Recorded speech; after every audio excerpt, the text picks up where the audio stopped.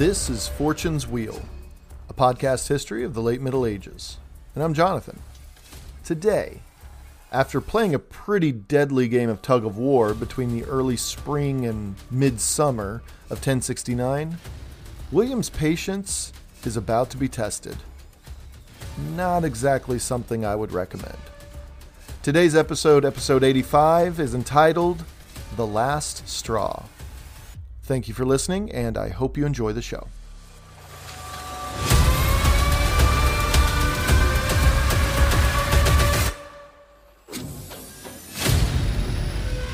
Born in the year 1030, just 3 years younger than his duke, Roger of Montgomery would become one of William's closest friends and confidants. He would hold a privileged place in Duke William's court, from the days of a young William the Bastard jumping out of windows to escape assassination in the middle of the night, all the way to accompanying him on the battlefield against the French king at Valesdune. Roger of Montgomery would do his part to support and prop up his duke in the toughest of times. Coming from a very prominent family who owned large swathes of land in central Normandy, his father, also named Roger of Montgomery, served the Norman ducal court honorably for quite some time. In fact, the junior Roger was most likely the same Roger who's listed as great-grandnephew of Duke Richard I of Normandy himself. Not a bad footing to start life, you have to admit.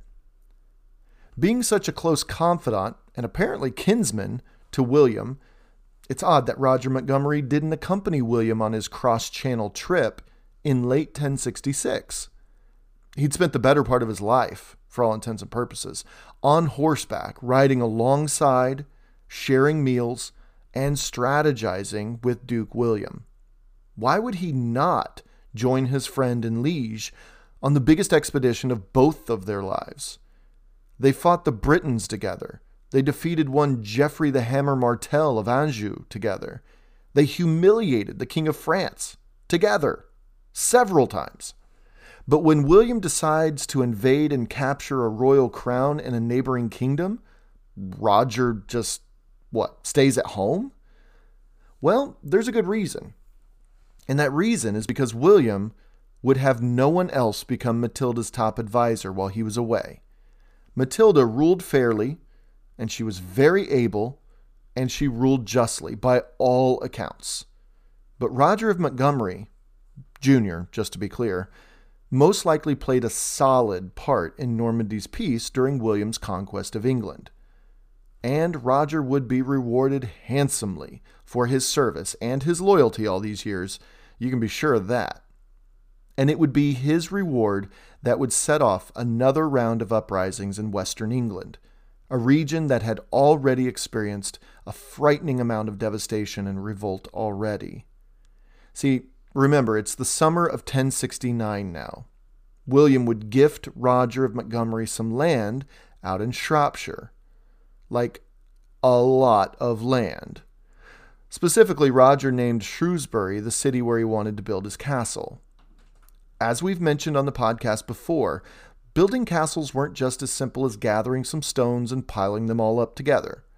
They required a massive amount of stone and wood, not to mention all of that stuff that goes into the castle. Where do you think the Normans got all this stuff to build all of these castles across the kingdom? Seems awfully convenient to build those castles in or near an already existing city, doesn't it?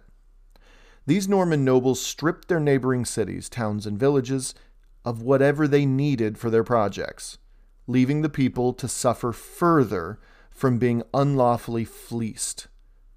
So, when Roger of Montgomery moved into Shrewsbury, there were some locals who didn't take too kindly to such treatment and overreach.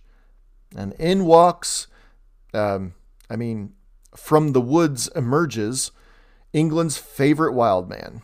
That's right, Edric the Wild and his band of merry Silvatici. Peter Rex writes in his book, The English Resistance, quote, "This time Edric attacked and seized the town of Shrewsbury, but was unable to take the castle. This is a clear indication of the vital role played by these strong points in maintaining Norman rule. Leaving the castle untaken in their rear and so bypassing the Norman garrison, the rebels moved on to Stafford and were again resisted by the castlemen there. Further attacks were launched in Cheshire and to the east of Stafford." End quote. Now, Rex refers to these hit-and-run tactics of Edric as Fabian tactics. Now, I'm one for context, so here you go. Fabian tactics, it's a military strategy named after the 3rd century BC Roman consul and general, Quintus Fabius Maximus, who held off the great Carthaginian general Hannibal in the Second Punic War about 1,300 years before the Norman conquest of England. See, Fabian, as he's come to be called, obviously, upon invading North Africa, knew that he couldn't hit Carthage itself, not directly. It was too powerful. It was too fortified.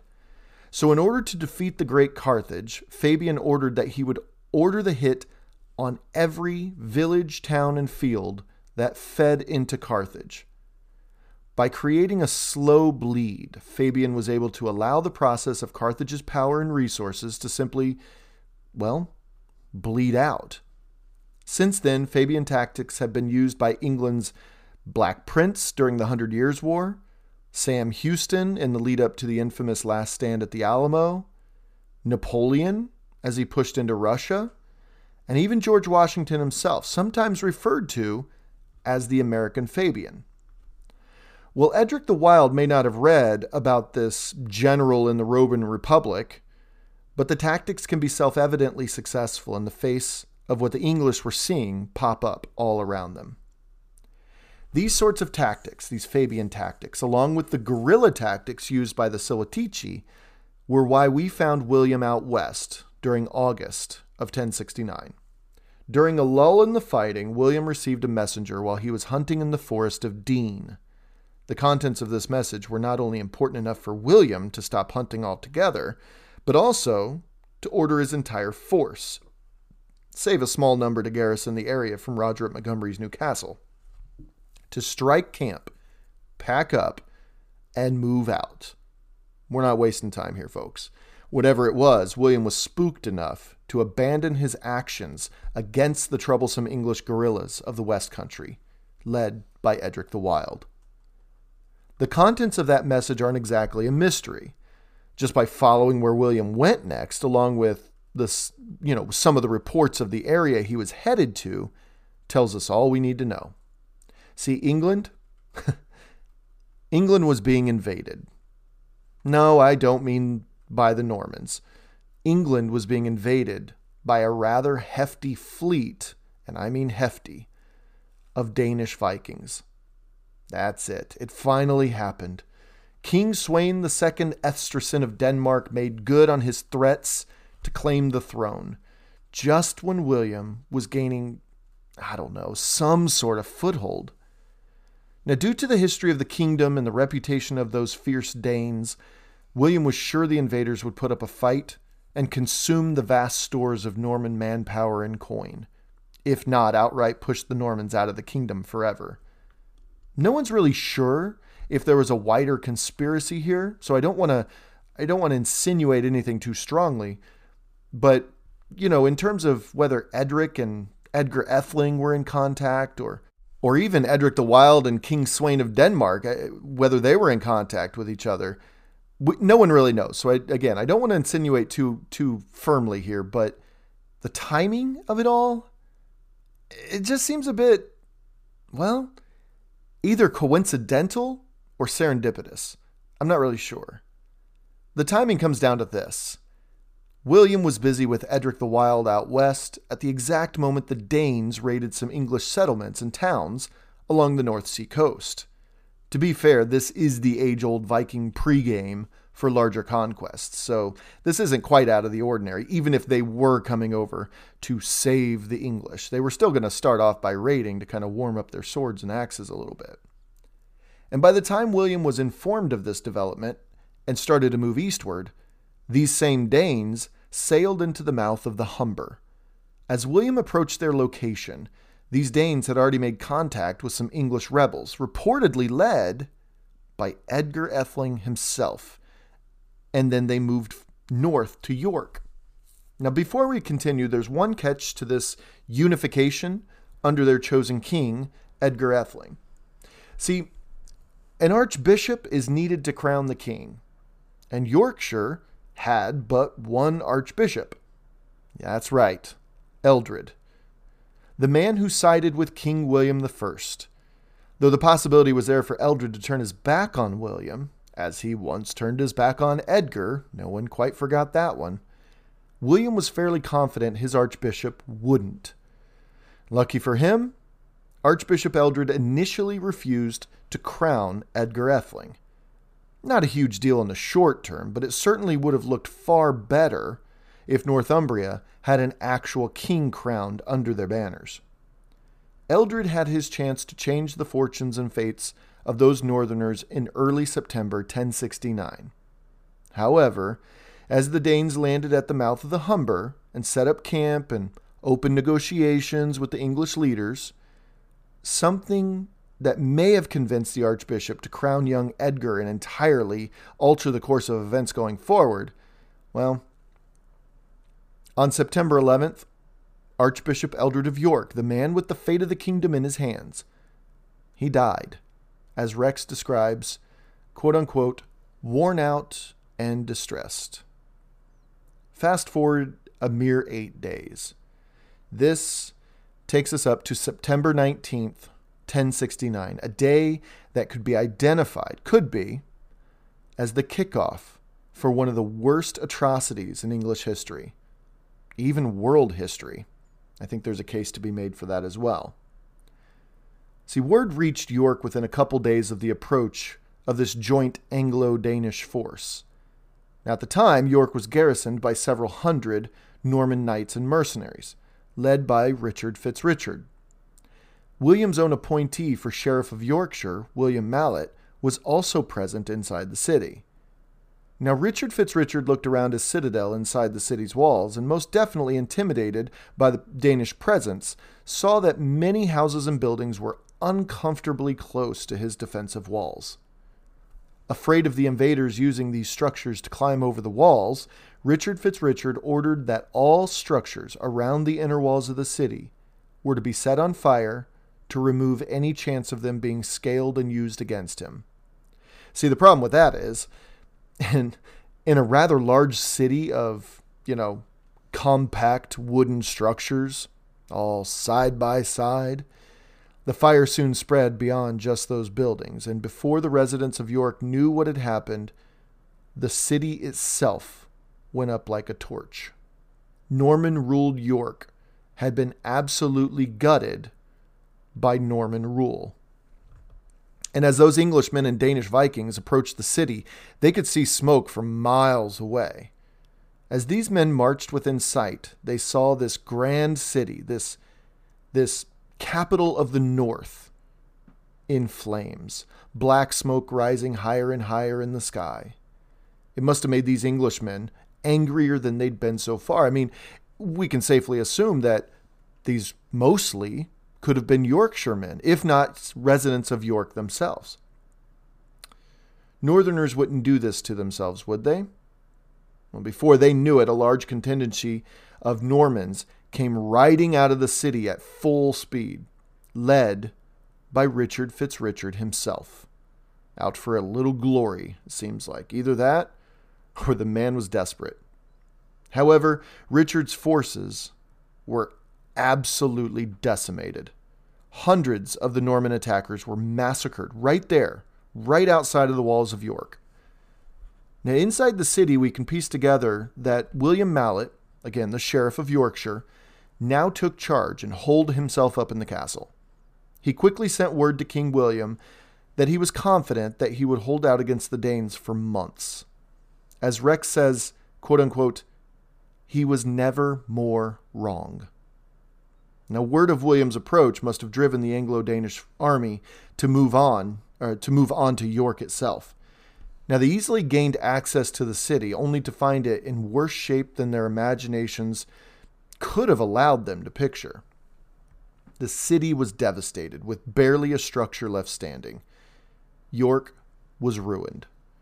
As harsh as it sounds, York was now rendered worthless to the Danes and the English rebels. So they pushed on to William Mallet's stronghold quickly.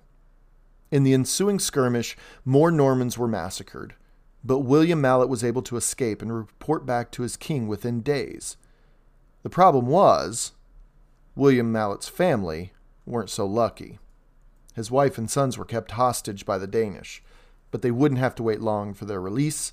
As William brought York into view, William Mallet was greeted by his family, but the city was now devoid of any rebel or any invading armies for that matter. It turns out, with York, again, rendered worthless, the English and the Danes moved northward away from the city. As far as they were concerned, King William could have their scraps. The next important center of trade and culture was 90 miles north in the city of Durham.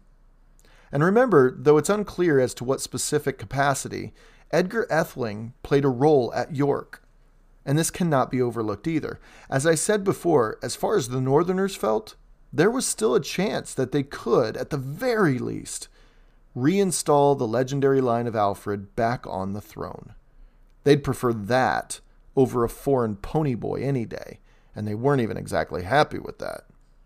And if Edgar's first foothold on reclaiming the throne came with securing Yorkshire, then it would be a pretty fair trade. The problem was the Danes. You may be thinking, wait, what? What do you mean, the Danes? Weren't they there to kick the Normans out? I mean, if not Edgar Atheling, then King Sweyn II Esterson would be a far better choice of ruler than Duke William of Normandy, right? Yes, good points all around there, really. But what the English realized the moment they first met the Danes on the banks of the Humber before York was this Danish fleet was missing one key component to their inflated hopes for regime change. The thing missing, the thing they'd hoped for all along, was King Sweyn himself. Yeah. Instead of the Danish king coming himself, he just sent his brother, Asbjorn, to lead the large Danish fleet. Well, the English were connected emotionally to having the one man who had held off the great Harald Hardrada for, 2 decades? The English wanted, they yearned for King Sweyn II to relieve them of their Norman woes. But see, although the absence of King Sweyn II was a gigantic blow to the English, after York, the Danes began to show signs of an army not terribly interested in regime change. In fact, the Danes were making it pretty clear that they were just after one thing: treasure. The English realized that this whole Danish arrival was a mere charade to take advantage of a discombobulated and chaotic Norman-ruled England, not to liberate these oppressed people and either install their own king or install Edgar Atheling. It just wasn't a part of their plans, apparently. And with how quickly the Danes pushed out of York, it all started to come together for the English. With the Danes on their way out, the English were forced to follow suit, albeit pretty darn begrudgingly. Lived to fight another day, I suppose. Now Rex writes, quote, "Despite the success of the attack on the castles of York, the victory proved to be Pyrrhic, since it left the city a burnt-out shell, a wasteland. The rebels were unable to use the city as a stronghold from which to defy King William, and equally unable or unwilling to meet his mailed horsemen in the field." End quote. Well, okay, a burnt-out and gutted fortress. I suppose there's that too. So the Danes and the English are hightailing it out of York, heading northward, just as it seems William approaches the moonscape, to use Kurt Vonnegut's words. That was York. There's some acclaim that the English and the Danes were able to hold off King William for a handful of weeks, which is remarkable, actually. But this also calls into question why they hadn't chanced it at York. The reality, however, is not so glorious for the rebels. See, the reality is they destroyed a bridge in their retreat northward, which forced William to seek a long way around. The long way around is what cost them about 3 whole weeks. So no, unfortunately, to say that the Anglo-Danish forces held off the mighty King William the Conqueror for several weeks is It's true, but it's just misleading. But according to one northern chronicler, the English had some divine help, apparently. Now, Rex relays a rather peculiar story here, per Simeon of Durham, of what happened in the wake of King William marching into York. Rex explains, quote, "A punitive expedition northwards by Flemings, led by Gilbert de Ghent, and sent against Durham, failed. A black fog enveloped the king's men, frustrating their attack. He attributed this to the miraculous intervention of St. Cuthbert, whose relics lay at Durham. William now left his faithful lieutenant William Fitzosborne to finish mopping up at York. The English are said to have made one further attack on both castles, which was a failure as they were counterattacked by William Fitzosborne himself." End quote. Now, these northerners were not ones to give up easily. I think we've proven that over and over. Really, the English as a whole at this point. Now, did you catch one tiny detail there? When Rex wrote, William now left his faithful Lieutenant William Fitzosborne to finish mopping up at York. So, where did William go, though? The King William. Where did he go? He's right in the midst of pushing into uncharted territories for just about any king of England in centuries. And what, he just leaves? What on earth could be more pressing than shutting down Northumbrian aggression along with Danish help right then and there? Well, it seems as William rode south toward Winchester and William Fitzosborne fighting a bit more in and around York through the rest of September, well, the rest of England would hear word of not only the exploits of their countrymen in York, but also of the arrival of the Danish fleet. This seemed to act as the leavening agent needed for England's rebellious intentions, which, as we said on the last episode, which had gone a bit flat as of late. Even when word of the English and Danish warriors scattering at William's arrival, and of their minor defeats to William Fitzosborne shortly afterward, that didn't seem to lessen their optimism in late 1069, specifically late September. Even when word of their retreat across the mountainous borders, some of them into Scotland, they knew that Edgar Atheling was still there under the protection of King Malcolm III. Hope was far from dead. And speaking of being far from dead, rebels around the kingdom who have fallen silent over the preceding month or two all of a sudden erupted in a frenzy of activity, all aimed at unsettling the Norman balance of power, and they hoped unseating King William himself. Now, as for King William specifically, he began getting a steady stream of reports of nearly every corner of his kingdom blowing up. It must have seemed as if the world around him was just collapsing, with so much happening all at once. What was he to do? Well, before he knew it, William was ripped from one side of the kingdom to the other. From the western marches of Wales to Yorkshire, from Devon to East Anglia to Dover, William was putting some serious mileage in over the course of September to October of 1069.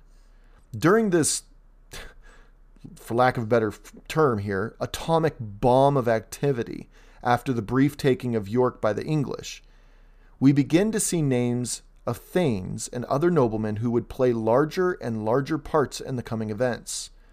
Names like Seward Barn, a significant and wealthy thane in the East Midlands, Edric the Steersman, Elfwold of St. Benet's at Holme, even an at the time unknown character named Hereward. For those who already know already, yeah, that Hereward. For everyone else, stay tuned. It's a good one. Now, there was another man who became famous for more reasons than just the position he held under William's reign. That is to say, this guy was more than just another William appointee in the records. Waltheof, second son of Earl Seward of Northumbria. Remember that guy? That powerhouse? And Elfled, granddaughter of Earl Uhtred the Bold of Northumbria. We're talking some serious stock here. See, Waltheof, having come from solid northern stock, was, as of as of 1069, William's choice for Earl of Northamptonshire and Huntingdonshire, a role he accepted from King Edward back in 1065. And after giving his loyalty, and of course a hefty sum, no doubt, to William after Hastings, he was able to keep the title, this Waltheof. But in 1068, Earl Waltheof began to get involved in covert subversion of William's rule and ended up devoting himself to the cause fully, it seems. In fact, earlier in September 1069, Waltheof was a part of the English contingency who met with the arriving Danes near the mouth of the Humber. Waltheof would participate, actually, in the attack on York itself, and a pretty solid stance taken against the king.